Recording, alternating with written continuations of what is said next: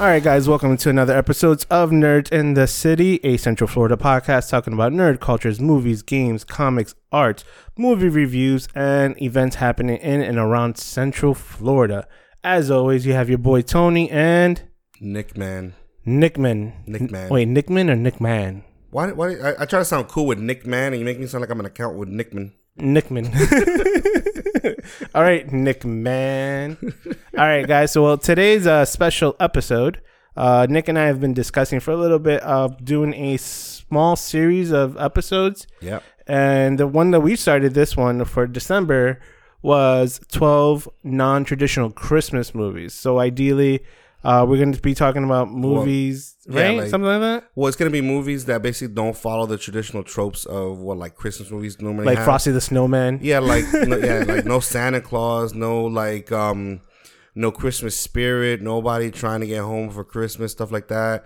Nobody getting tortured by 3 ghosts, stuff like that, But so basically what we're looking for is movies that although don't follow the normal Christmas tropes, they still feel like Christmas movies only because Christmas seems to be kind of a plot device or something important in the movie, something that kind of makes the movie go along, or you just feel the spirit of Christmas coming out of the movie, even though the movie itself is not a Christmas movie. Yeah. So today's movie we'll be talking about that we feel falls into our 12 days of non-traditional movies is Iron Man 3.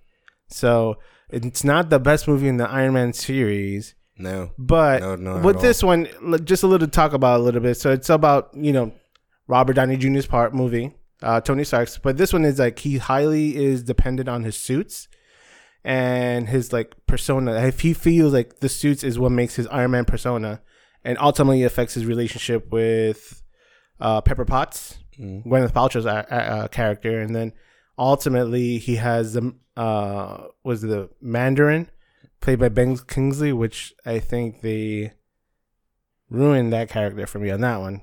Just nerding it out just a little bit.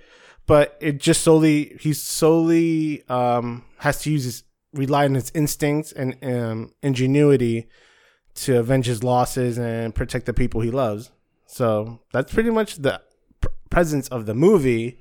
Yeah, but so, I mean, trust me, this has not been my favorite Iron Man movie, and I can get a lot into the critique of it, and if you guys want that, we could definitely throw that in there for you. But when it comes to how this kind of ties into the Christmas, now I'll be honest with you, this is not the strongest argument for Christmas movie, only because majority of the movies we've kind of gone over, they have a huge kind of Christmas presence that kind of make the movie go along.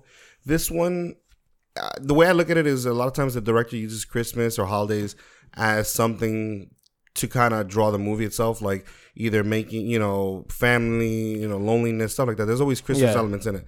But this one doesn't, they're not as strong in this one.